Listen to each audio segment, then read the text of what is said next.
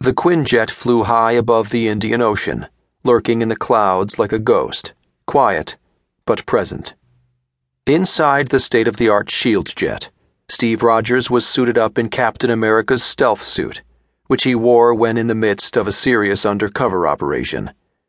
He huddled with Black Widow and the strike team while the squad's leader, Brock Rumlow, updated them on their latest mission, showing them a monitor displaying images of an enormous aircraft carrier with a large launching pad. Brock pointed to the screen. "The target's a mobile satellite launch platform called the Lemurian Star. They were about to send up their latest payload when pirates took her over. That was 93 minutes ago." "Any demands?" Captain America asked. "$1.5 billion, Rumlow replied. Captain America was shocked by the amount of ransom they were demanding for a boat. Pirates attacked all the time and never demanded $1 billion in ransom. In the 1940s, that would have been an inconceivable figure, and it was extremely high even by modern standards. Why so steep? Cap had to know. "'Cause it's shields." Captain America frowned. How had S.H.I.E.L.D. let this happen? Their ships weren't supposed to be this vulnerable. Now he understood why the criminals could ask for so much money. Cap studied the map and realized the ship was in dangerous waters. No wonder it had been captured. So it's not off course, it's trespassing. Then Black Widow came to S.H.I.E.L.D.'s defense. "I'm sure they have a very good reason." Captain America frowned. "I'm getting a little tired of being Fury's janitor." To him, it seemed like he was always cleaning up messes that S.H.I.E.L.D. got itself into. "Relax, this one's not that complicated," Black Widow said, attempting to soothe the first Avenger.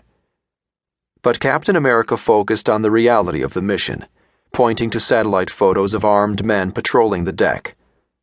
"How many pirates?" Cap asked Rumlow. "At least 15. Rumlow brought up an image of a man on the monitor. "Group of top mercs led by this guy, Georges Batroc, ex-DGSE, French government agency, Action Division.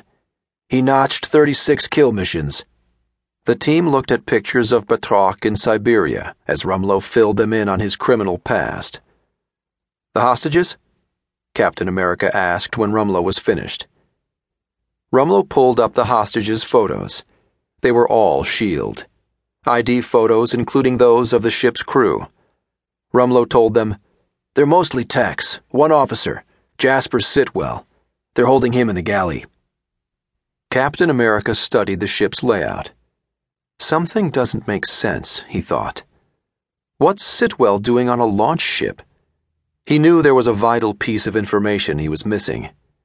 They asked him to save the day but never told him why. Within seconds, he had a plan in place. "I'll clear the deck, then find Batroc," he told the others. Then he turned to Black Widow. "Find the hostages, get them to the life pods, get them out." Rumlow was eager to follow Captain America's plan. "Strike team, gear up." "You do anything Saturday?" Black Widow queried Cap. "Do sit-ups count?" Cap didn't like people asking about his personal life. He knew what Black Widow was implying, but he wasn't looking for a date. "You and I have had a lot of free time since New York City. You might want to leave the house for some of it.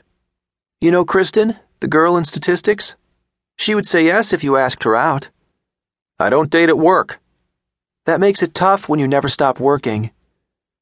Captain America just wanted Black Widow to drop the subject. "Schedule's a little tight these days."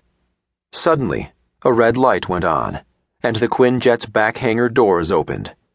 A strong wind whipped through the hull, and Steve yelled over the noise, "See? No time!"